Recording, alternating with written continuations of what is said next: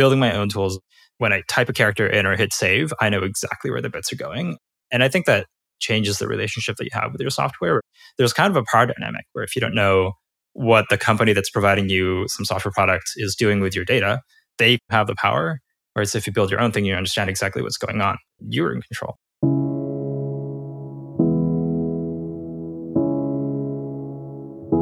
Hello and welcome to MetaMuse. Muse is a tool for thought on iPad. This podcast isn't about Muse the product, it's about Muse the company, the small team behind it.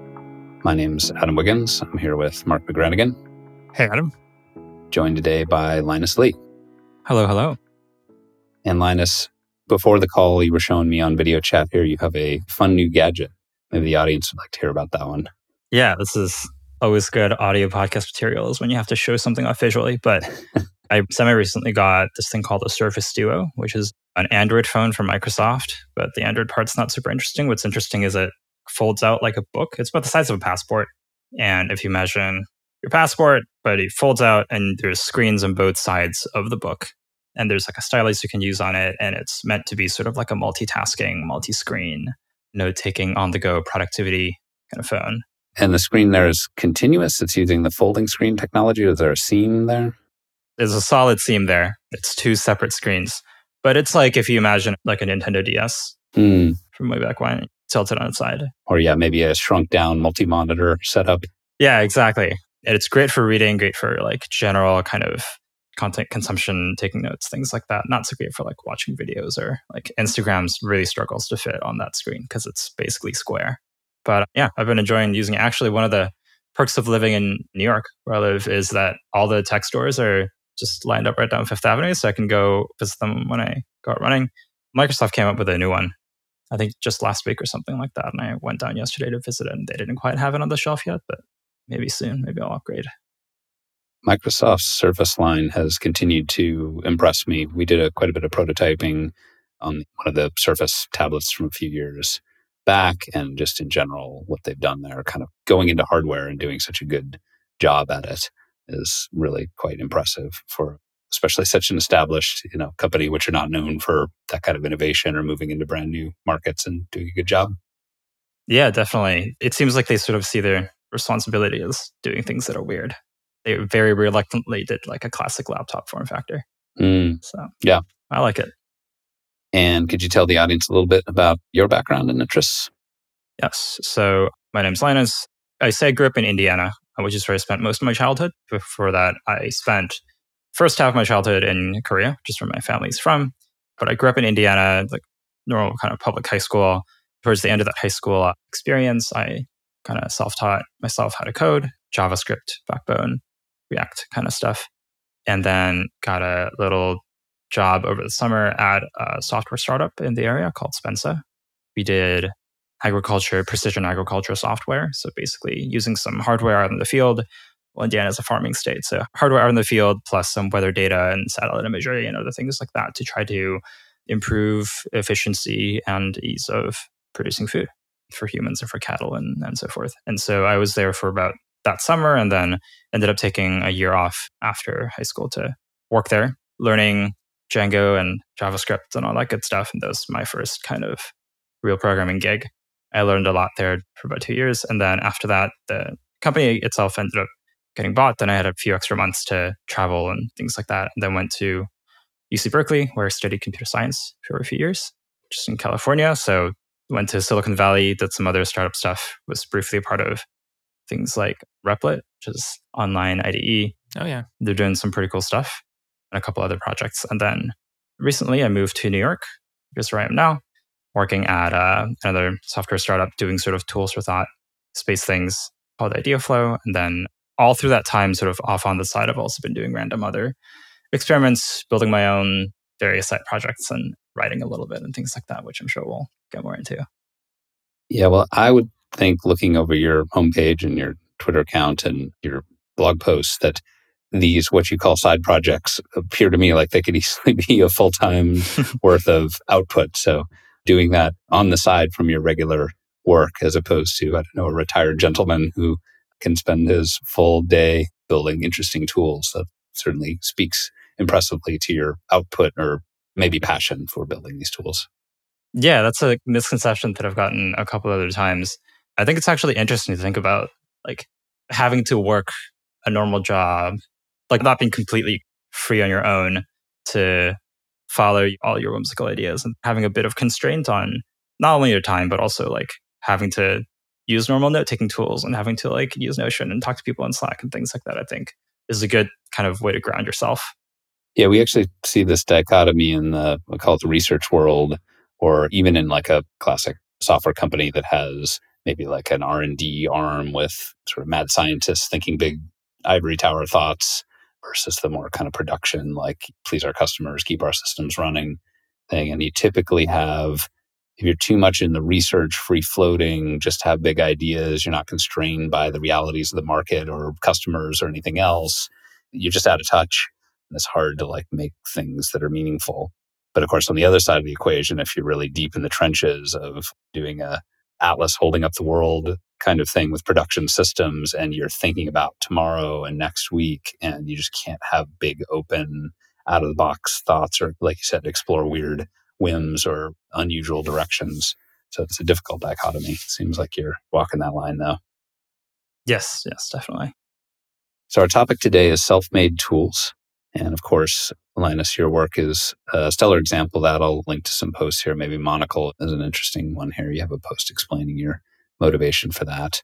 And there's a few other posts we can reference here, other folks I know who are really prolific self-made tool makers.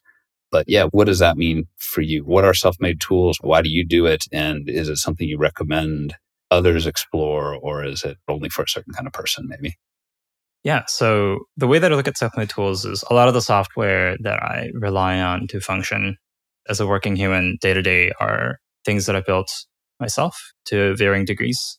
I have notes apps that I built that I used to keep sort of my personal information in general, a little bit. I have obviously things like my website and other kinds of public presence things, but also like a contacts app, CRM, your typical productivity suite kind of stuff. And then because these are just sort of like things that I imagine and then I go build, there's also things that sort of don't exist as general purpose things in the market that I've built out, like a personal search engine, which is the Monocle that you referenced earlier, where I have all my data sort of shoveled into a search index, and then I can search for anything across any of my sort of bank of data, from people that I've met to conversations that I've had to websites that I've bookmarked and things like that. So some of them are sort of what you would normally imagine as side projects. So like off-the-shelf libraries and frameworks and things combined into things that I put on the cloud. And other ones are more involved. Monocle, I think, is a good example where the search index that I use for that is one that I've built myself. It was originally a project to learn how kind of full text search worked. And then that is then written in a programming language that I wrote called Ink. And the stack kind of goes very deep into that. But yeah, things that I built myself to fix my own problems or solve my own solutions or solve my own problems, I guess. And really for myself only, nobody else. I mean, I guess if you wanted to, you could go to GitHub and clone those down and deploy yourself, but a vanishingly small number of people do that. And so it's mostly just for me to use. As you sit there and describe writing your own full text search engine, writing your own programming language, sort of not just the end application, but really going down the stack. I'm reminded of this. It's basically a meme now, but I think it's like an excerpt from a movie where there's a guy that wants to change a light bulb. So then he goes to get the light bulb out of the cabinet, but then it turns out that the cabinet's got a loose thing. So that he's going to get the screwdriver, but then the screwdriver, it turns out, there's in the squeaky drawer. Right. And at the end, I think like his wife comes home and says, "What are you doing?" He's like, "I'm changing the light bulb, obviously." So it feels like Right. with technology and software systems today, I mean, the stack goes very, very deep. How do you decide when to like stop diving down? I guess another way to put it was, how much is the decision to say, for example, write your own full text search? Is that a pragmatic decision versus following your curiosity? You want to learn how this works. Yeah. I mean, to the question of when do I stop, it's really when my curiosity stops being strong enough to get me through learning whatever I have to learn. Back months and months ago, when I was more naive, I mean, this is all endless yak shaving, right? Like, oh, I need a note-taking app. And then I realized, oh, I need a front-end library. And then I realized, oh, I need a programming language. And there was a point in time when I was sort of made to myself the argument that ultimately this is sort of a more productive way to work, because in the end, the little time that I take to build my own tools is going to kind of come back because it's sort of so fit to the way that I think and things like that. And I think to some degree that's still true, in that when I'm really in the flow, I'm more productive with the tools that I build. But I think really the argument that building your own kind of software ecosystem is more productive may be a little flawed. But I think the change in mindset that I've had is, I mean, I still do it. And so there still has to be a good reason that I do it. And I think for me, that reason is that it just changes the relationship that I have to the software that I use. And that if it's my own tools that I built on top of my own stack, it runs on the cloud. I use DigitalOcean.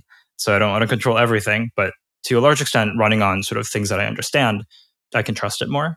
It feels more personal. I mean, I made it, sort of handmade it, obviously. And so I think it changes the relationship that I have with the software that I use and the data that I get to keep on it and trust it a little more and makes it feel a little more personal and durable.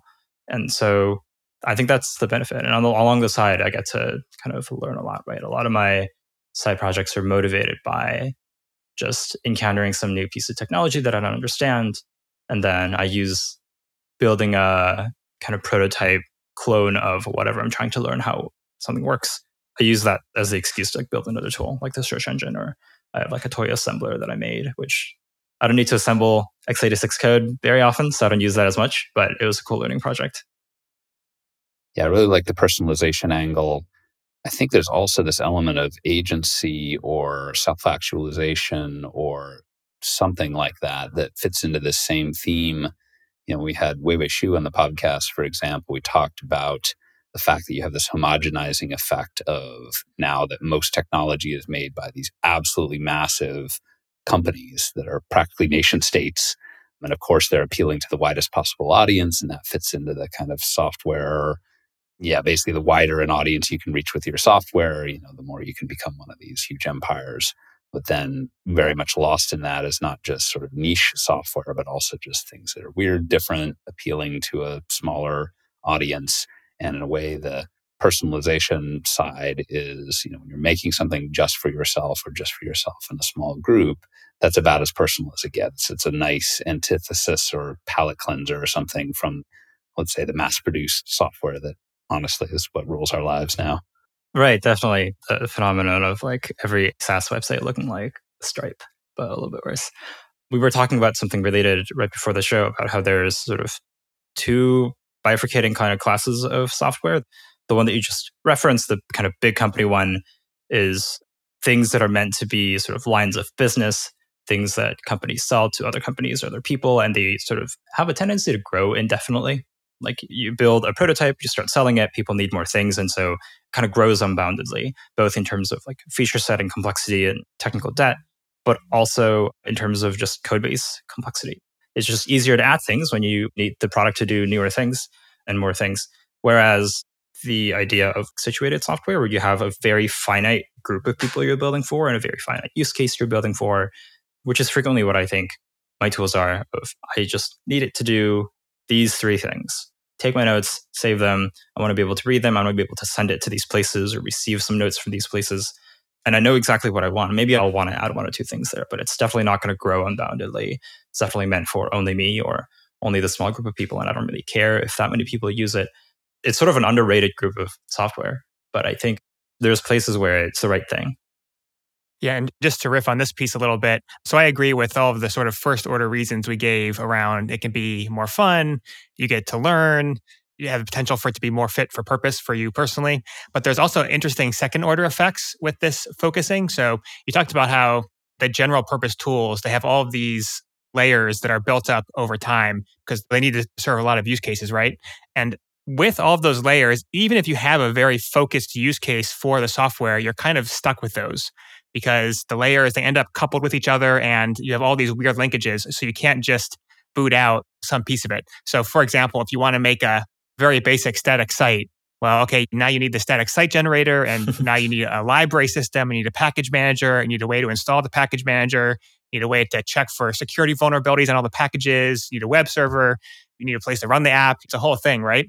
And even if you have a very basic site, you're kind of stuck with all that. And so what I like about these very simple projects is you have a possibility to do what I call stack fusion based on the similar idea from algorithms of stream fusion, which is kind of looking at the whole thing and what you're actually trying to do and like compacting it down to the minimal possible stack. The example that I like to give is these web pages I've done where My stack is like, I open up index.html, type, save, that's the website. And that's a very basic and almost contrived example, right? But it just shows how much stuff you could potentially get rid of if you are able to do this sort of stack fusion. Yeah, I like that a lot. I think one of the questions that I get about, I guess at this point, my personal infrastructure is what you can call it, is, for example, authentication. People ask how I do authentication because there's no kind of authentication related code in any of the open source code that I've released. And the reason is because at the app level, I don't do any authentication because all my stuff lives on a single Linux server. And I just have one giant authentication layer at the top, at the kind of reverse proxy layer. And then once any request goes through that layer for anything that needs to be authenticated, I can assume that it's me. And then I have all the permissions that I want. And I like the idea of what you call stack fusion, of just if you know a lot about the environment that you're deploying on, who's going to be using it and things like that, you can make a lot of assumptions that let you not need a bunch of those abstractions. Instead of when you kind of collect example is when you need to deploy a search engine, you don't have to start with, I'm going to start up a web crawler, I'm going to start up a database. I statically regenerate my search index every once in a while. It goes into a file. The file is loaded to the browser, and then the browser does the search. I don't need any kind of sophisticated database or ingestion algorithm or anything like that. And this leads to further third order benefits, because if you successfully do this stack fusion, you have much more ability to understand how all the pieces work. And you potentially have more durability, because a lot of the complexity is often to support like dynamism and change, which is a direct liability in terms of erosion of the stack. But if you have files on a Linux server, there's fewer ways that can go wrong than a whole dynamic database that's doing authentication and so on. Adam, you might be able to speak to this because I know this was a motivation for you with Heroku. Yeah, for sure. And the bit rot or software erosion, the idea that a piece of software that worked at one time doesn't work anymore, even though nothing changed with it, which always seems weird because software is digital. Why should it not work the same every time? And the answer is that the world changes around it. Sometimes in small ways, you have an operating system upgrade, some things were changed in, I don't know, how paths are parsed or something like that. But often in big ways. For me, one of the biggest disruptions in my personal tooling was I used to write a lot of things as little Ruby scripts that ran at the command line. That worked great when the only kind of computer I used was what we call a desktop class computer. Once the phone became a huge part of my computing life, now that doesn't fit in, or the world has changed in a way that those pieces of software don't fit into it as well as they once did. But one of my motivations at Heroku, for sure, was I felt like hobby projects and interesting side projects, and even at a company, what you might call, we should talk more about the situated software label, but you often have this case where I did this at companies I worked for, companies I consulted for, and you also see it often as spreadsheets or FileMaker Pro things or whatever, but sometimes also web apps would be something where one person would build a custom tool for just that team, whether it's 5 people or 10 people or 20 people, and they would set it up and it would be running over time. And as a web app, so often it would stop working. The database goes down, the server needs a reboot, the file system is full because the log rotation thing wasn't set properly. And so one of the things we strived for with Heroku was to make these more explicit contracts with the underlying system so that you could more easily upgrade things and have the platform do a lot more of that maintenance kind of automatically. And then hopefully the app could keep running over the long term. I think there's no perfect way to ever do that. I think we did make some good strides there in terms of reducing the likelihood of that software erosion. I'll link out to the article we did about that. Yeah, I want to also dig a little more into the kind of dynamism, ease of making changes thing, because I think there's actually 2 ways to look at the ease of making changes when you solve a problem with software. One way is to make the software sufficiently sophisticated so that you can swap any arbitrary part out and you can keep making changes. The other is to make the software so simple that it's easy to rewrite, and you can just rewrite it when the constraints change. Yeah. And the way you do that is you make your data layer more portable. You use a lot of my data is stored in new line delimited JSON, which is just lines of JSON packed into a single file, or text files or markdown files or something like that, where like basically any tool that I pull in is going to be able to talk to it. Or if I really need to structure something like SQL, you can plug that into basically any language. And it makes things like backup really easy because you just copy the file. And things like flat dependency trees. So if you don't depend on a lot of things, it's easy to rebuild things and you make sure that the earth doesn't shift under you quite as much. If you write relatively small things that do 1 or 2 jobs only, then if the constraints change a little bit, maybe you can just modify the software a little bit. But if the world changes a lot, it's not the end of the world and you can scrap it and rewrite it or something like that. I try not to rewrite things too much. I try to make most of my things last a while, but I've rewritten some of the older pieces of the things I've been using, the Notes app and things like that, which I wrote at this point 5-6 years ago. I've rewritten those a couple times just because the world changed and some of the packages that I used to use aged out. And so it didn't take too long. Yeah, some other stuff on the durability that I think we talked about a bit before. I know, Mark, you were maybe one of the ones who opened my eyes to the value of the Go and static linking. So the sort of dynamically linked libraries, whether it's DLLs on Windows or the .so files on Linux, you think of as being sort of a necessity for modern software. But Go just says, screw all that. It's too complicated. It's likely to break. Now you're like tying things together. Let's just package it all together. And, computers are fast and we have storage, so it's fine. Yeah, exactly. I like that aesthetic. Yeah. I like Go, and similar kind of philosophies in the tools that I use for the same reason, where it's, as someone who maintains a few dozen different things that are sort of concurrently running online, it's very difficult to think about doing that while running on a ecosystem like Node. I love Node, JavaScript, it's great, but one of the faults it has is like every project has a million dependencies. And by the time you're done with the next project, the old project is sort of out of date. And so it's difficult to think about operating in the style of like many, many different small projects with an ecosystem like that. Whereas with Go, or one of the benefits of writing your own language is that the language only makes breaking changes when you decide to make breaking changes on your own terms. And so using languages that prioritize long-term durability of software, I think, helps a lot. And things like static linking, I think, is a reflection of that value. Yeah.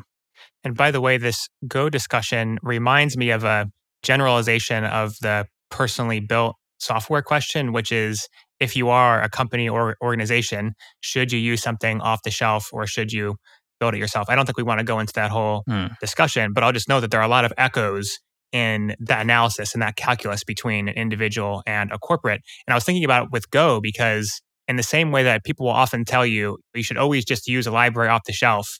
I'm sure at one point everyone said, why would you ever write a programming language? Well, it turns out it was the correct thing to do. It does important things that no language had correctly brought all together. And so I think there's a similar dynamic playing out with personal software and with corporate choice to use libraries versus build.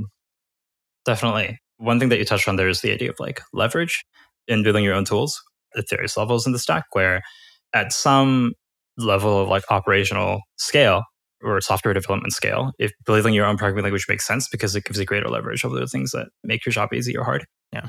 And I think that doesn't just apply at the programming language level, it also applies to your life at the tool level. So let's say like a lot of your work is about remembering people and keeping relationships with people. Maybe designing your own CRM or contacts app gives you that extra leverage. Or maybe if your job is about taking a lot of notes and learning a lot, building a notes app for yourself actually does give you that leverage. And so there's a whole thing with not invented here syndrome, which we don't have to get into, but I think that's one way to think about it is in the long term, will it pay off for me to have this sort of deep understanding and control over what I use and depend on? Yeah. I do also think there's another side to this, which is our analysis of the calculus has been very focused on the ilities, the durability, the flexibility, the understandability, and that's all important. That goes into the calculus. But I also think there's a artistic element of sometimes to make a statement about how you think the world should work, the only way to do it is you just do it all yourself, top to bottom. And I do think that comes through sometimes with these personal software projects and even some of these libraries and other software endeavors that initially seem like a weird thing to try to go out and do. But ultimately, you see that not only are they providing ilities, but they end up making a statement about the world, which I think is cool. And I think people underestimate how important that is. Yes, definitely. That reminds me of one of my favorite other sort of self-made software people is this couple of people called 100 Rabbits. I don't know if you've come across them, but oh yeah. Yeah, they have a little boat, I think called the Pinot, and they sail down from Vancouver down to Australia up to Japan, and they're just open source hackers on a boat. And they also have their own sort of homebrew software stack, basically from the like language virtual machine up for various things. A lot of C99 old school software things that don't break, things that don't consume a lot of energy, certainly no Electron apps. I think actually they've publicly said that running instances of Chrome is untenable for them because they only have a limited amount of energy from those solar powered things on their boat and they have to be really efficient with it.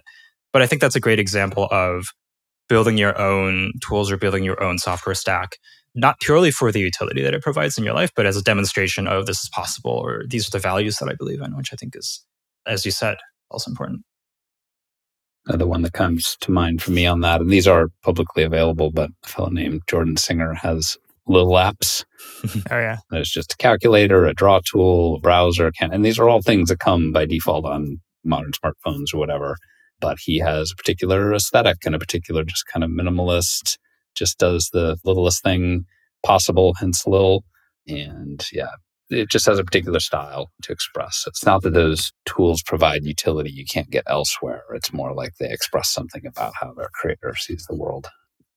Speaking of little, one of the nice things about building your own thing is computers are very fast these days.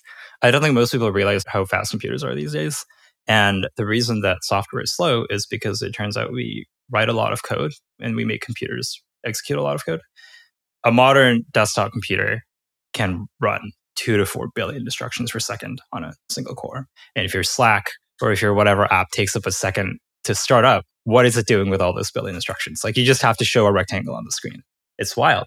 And fortunately, if you write your own thing, there's only so many lines of code that I can pack into my little project as a single person hacking on it over a weekend. And so by virtue of that and very little else, all my things are really fast. Like, my Notes app loads faster than it takes for Notion to start showing its spinner to load the rest of the page. And those things about building little things are also nice. Things like performance and sort of consistent design aesthetics and things like that you get for free. Now, we've talked about these are sort of personal tools, personalization, you're building for yourself, sort of your target audience of one, and that person is the same person making it.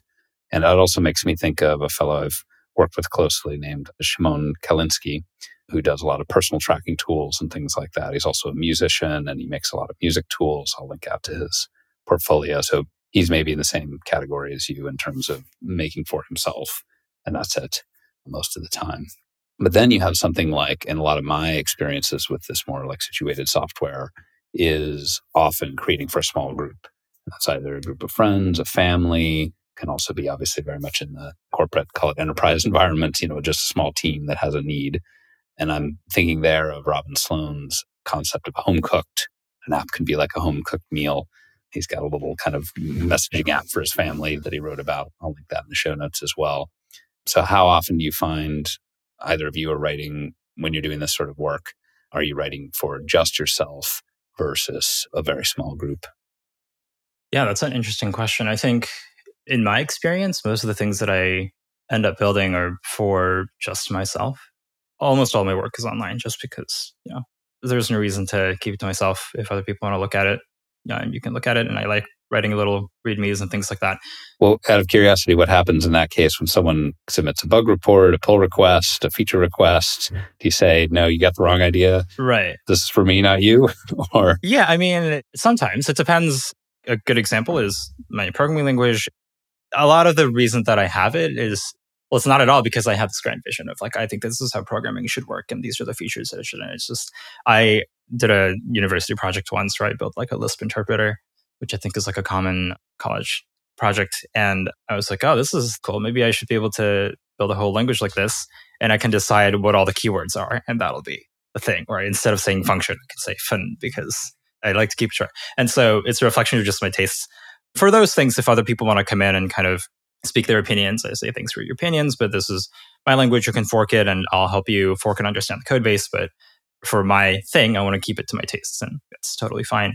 But for some other things, for example, I have a little Twitter client that I use, like a Twitter reader that just talks to the Twitter API, but gives me my own kind of chronological timeline and a few other kind of search niceties. And for things like that, other people have come along and they've contributed things like a Docker file for people to more easily clone it and use it on their own setting and things like that. And sometimes, actually, the Twitter thing is really interesting because it's designed to be sort of, in one very specific way, end user customizable, which is that you can add these tabs that correspond to searches. So instead of just having your own timeline, your home timeline is just one of the many TweetDeck style, one of the many tabs that you can have open. And you can have another tab that's like people talking about tools for thought, or you can have another tab that's like Taylor Swift content or whatever, because I'm a big fan. And maybe that means that other people don't have to contribute patches or get put in pull requests because it's like end user programmable. Throw in a buzzword there, but it's end user programmable. And so in that way, maybe people don't have to modify the software itself for the thing to suit their needs. But yeah, pull requests come in. If it doesn't really change the way that I use it, I'm open to it a lot of times because it is an improvement. But if it impacts the way that I use it, then, Yeah. I build it for myself. And so you can fork it. Fork it. Yeah. Build your own version that matches your own taste. Yeah. Definitely. And I'm actually a huge fan of that. You can fork it and the winner will get the masses kind of approach to open source. And I think, by the way, that aligns well with having artistic goals, because in that world, the actual code repository is not so much the output as the instigation that you've emitted into the world. This, I think, was a success of Go by example, where I don't think anyone has used the actual code base, but people have used the X by example idea and layout a lot, and that's propagated, which is great. Certainly. I think this is true of Monocle as well, the search engine thing, where just building that, I think it's one of those ideas where you tweet it out and in the thread, there's a bunch of people who are like, I've been thinking about building a personal search engine for the last 5 years. And why haven't you done it? It's because there isn't that instigator to say, this is doable and these are the ways that you could do it. And one of the pure joy moments of building my own tools and putting it out in the world like this is seeing other people take those ideas and either take the code base or just take the idea and go and build their own tools, because it's really lovely to see against the kind of tsunami of these like corporate mass market tools, these little small islands of personal tools that are reflections of the maker's values and tastes kind of come into play. Yeah, I think as an empirical observation, there's a very big step function in like difficulty and effort when you go from one person to end users, especially in our classic SaaS model of client server, where the server is multi-tenanted. There's just all kinds of complications. You have two code base, you have multi-tenancy, you have security, you have upgrades, you have different versions across the client and the server. It's a whole ordeal. So I think in practice that stops a lot of people at n equals 1 and they say, just basically go fork it and do whatever you want.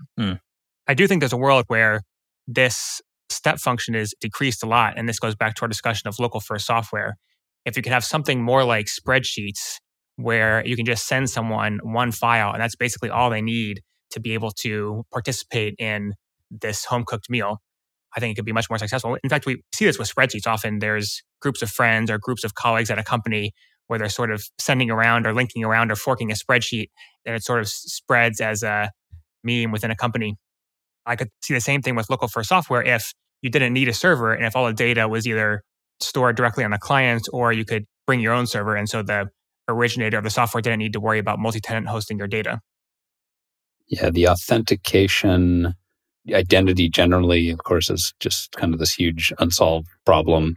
Throw in the multi-tenancy, throw in the partitioning by users. Even if you leave out the security thing, assume that all your users are friends or family members or in the same company or something like that. It just quickly gets very, very complicated compared to maybe the world of software that I sort of grew up in, which is something where when you write a program, maybe it saves data, persists data to disk by writing a file, which is incredibly simple, as you said earlier. There, like you can copy it, you can delete it, you have a lot of agency over it without needing to build that into the tool, the app. And the concept of user just doesn't really exist, or it's implicit in, for example, your local Unix user or something like that. The permissions are all handled by the operating system. The location in the file system is handled by the operating system. You just write the program and all the rest can go around it. And that's kind of not where we're at. In a way, modern operating systems, whether they be on the desktop or mobile, do way, way more, or even the web has way more APIs, way more capabilities, accessing hardware, all these different things you can do.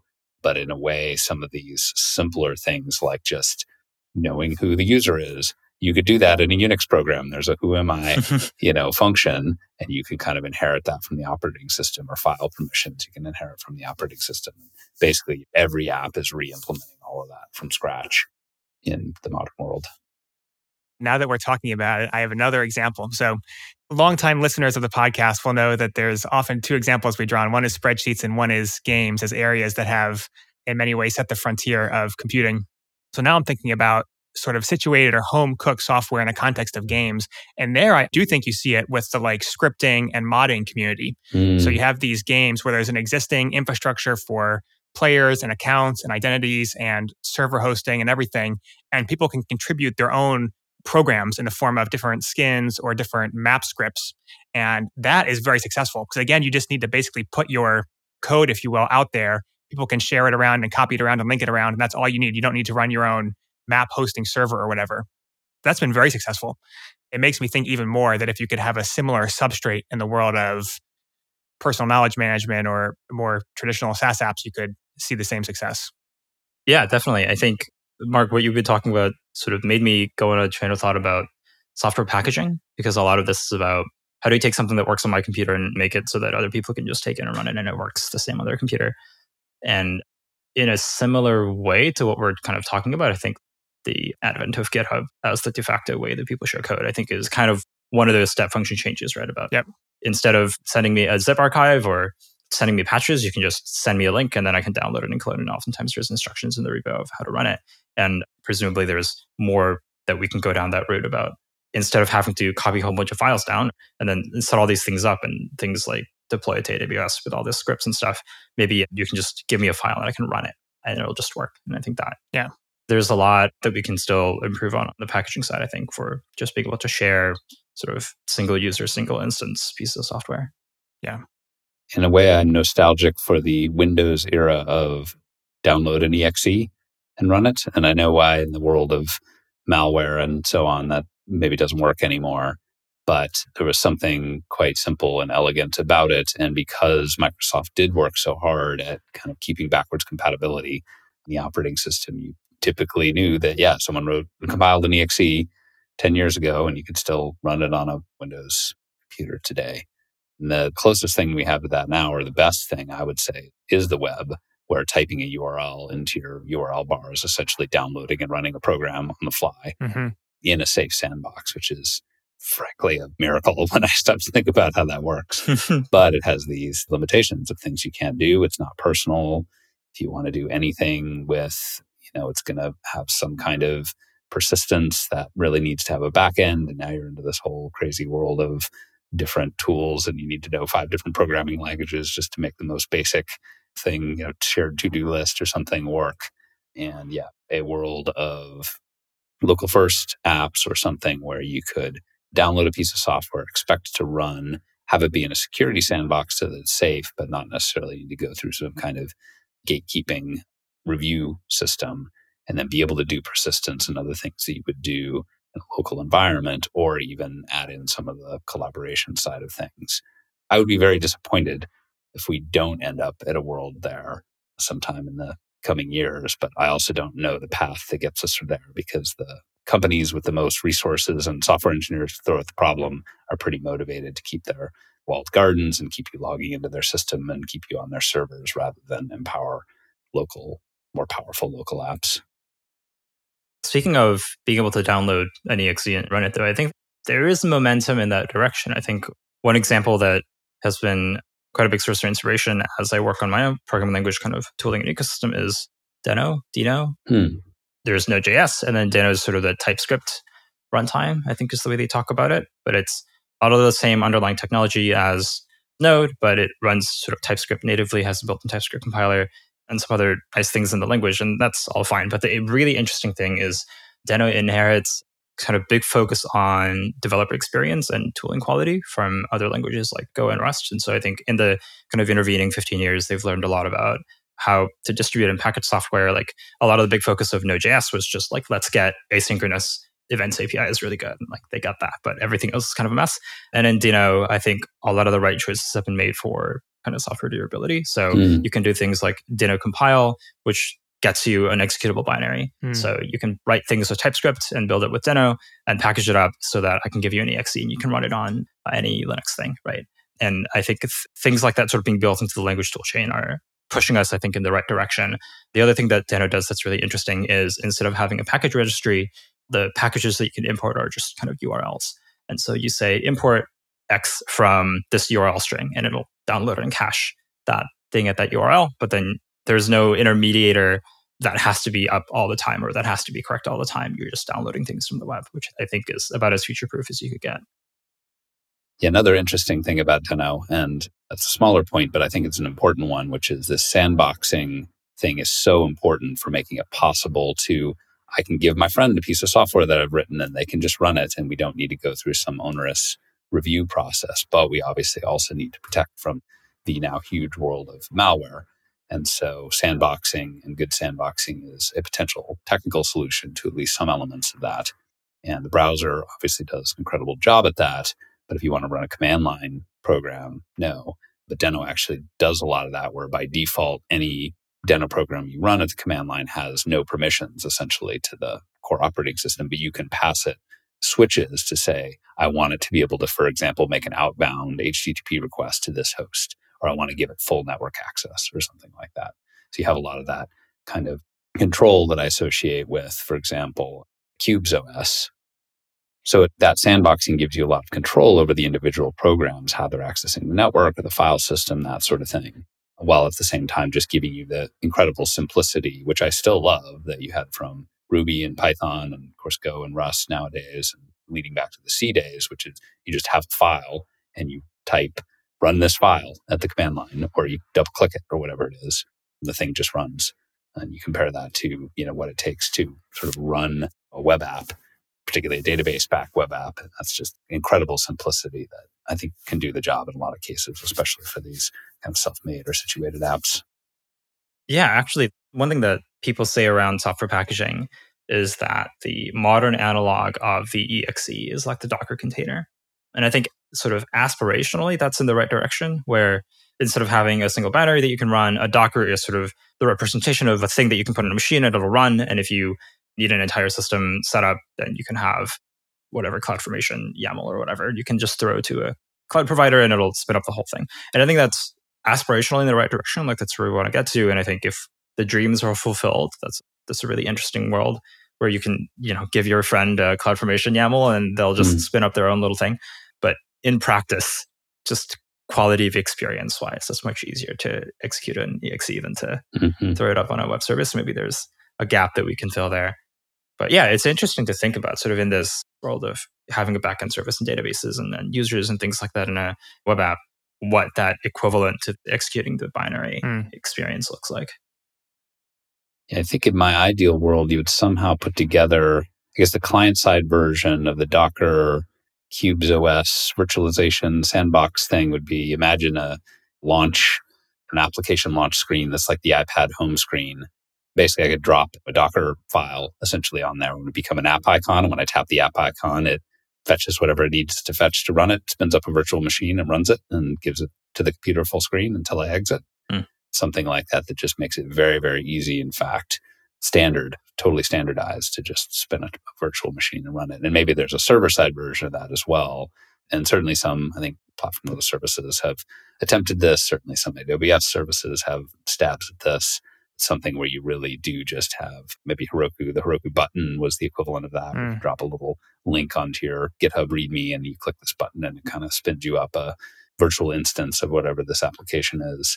So we've had some good stabs at it that try to at least package up the complexity, if not remove it or simplify it. We haven't quite maybe got that perfect.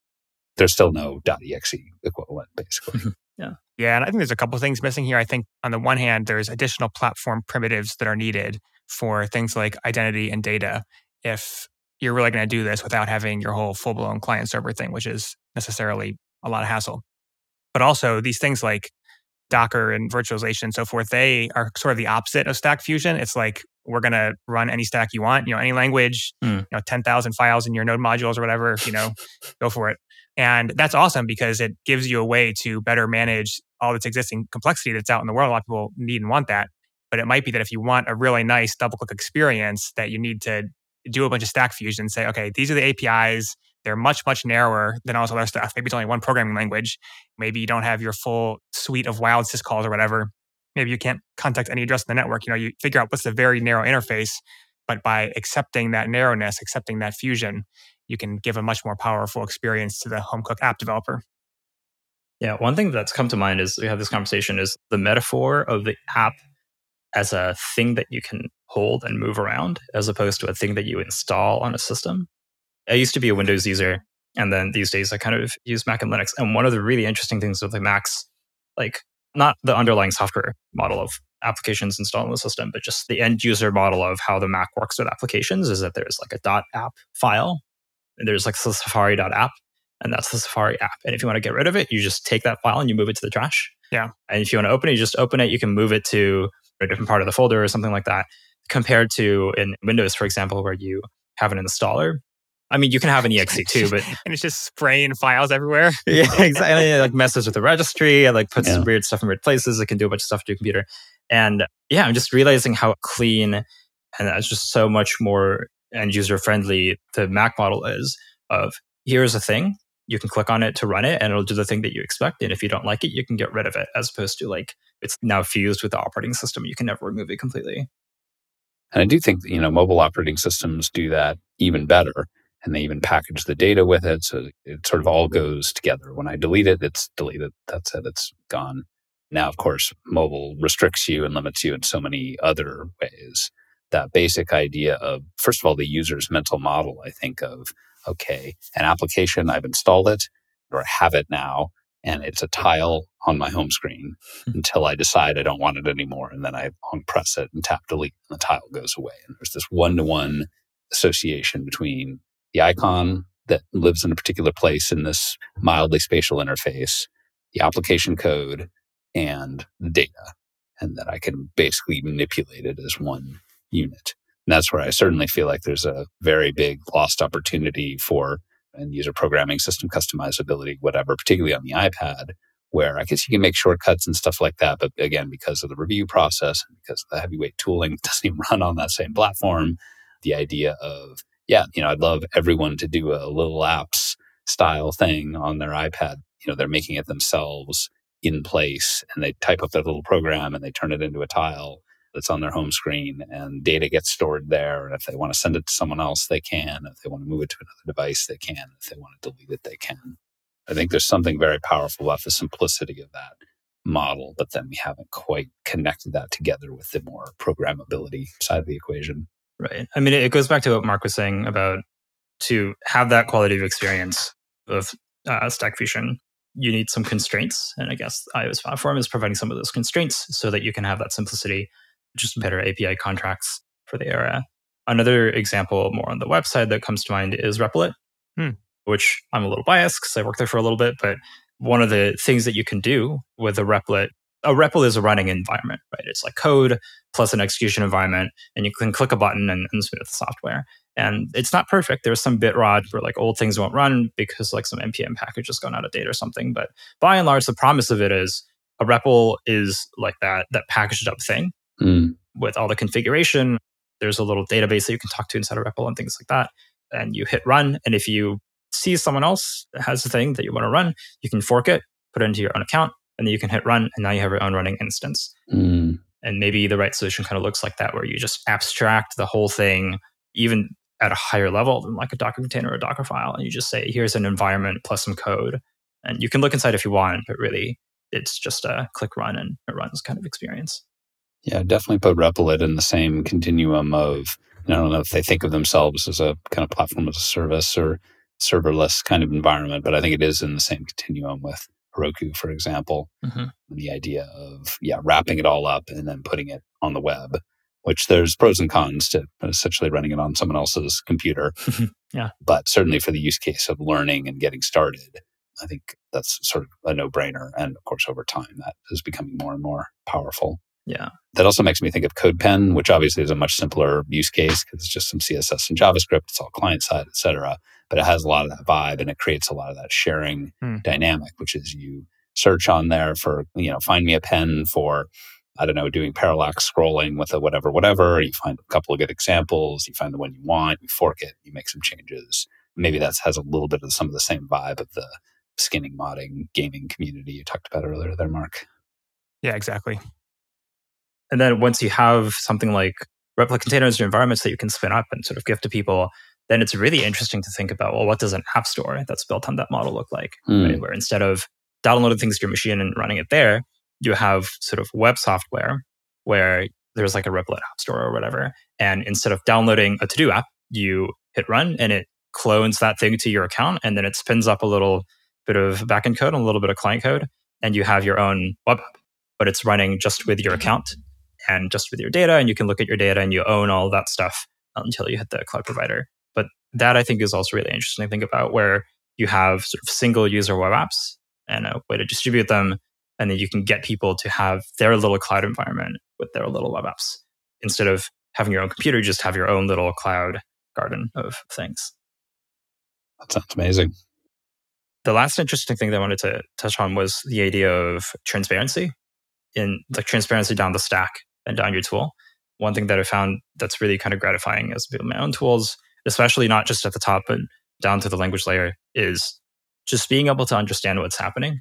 I think if you use a tool like Notion, which I think is great, but it's very opaque.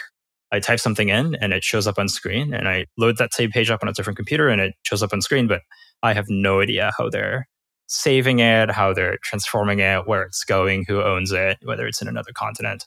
And that's nice in one way that it's like packaged and kind of hidden away. But building my own tools, I think an interesting benefit has been when I type a character in or hit save, I know exactly where the bits are going. I know almost down to the CPU instruction what's happening with that data.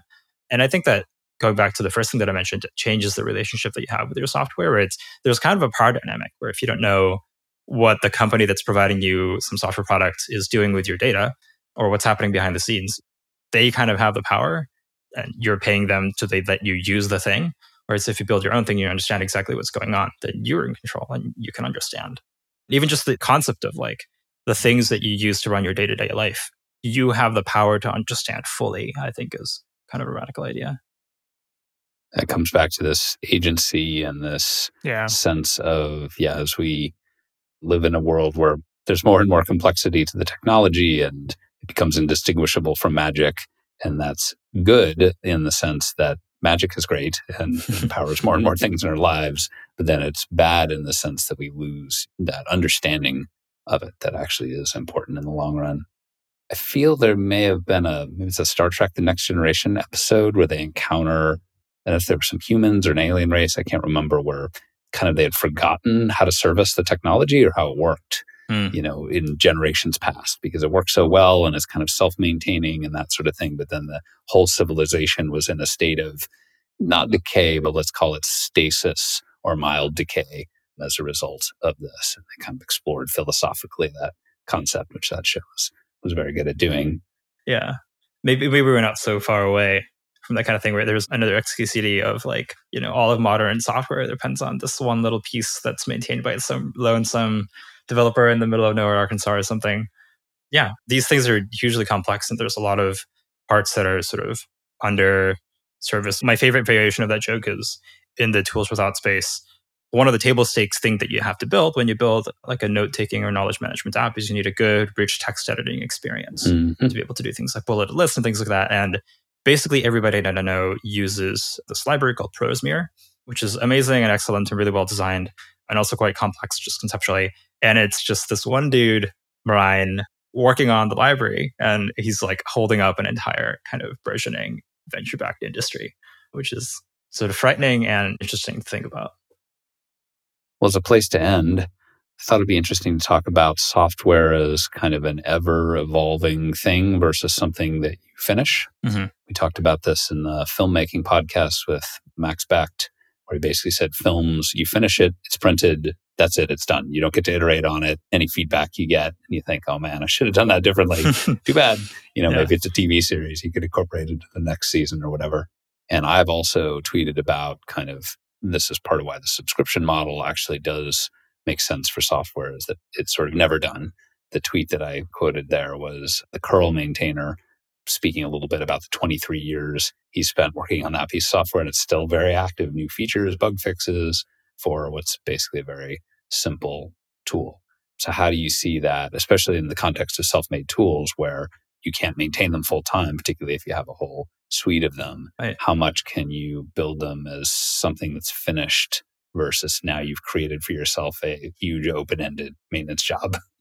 Right.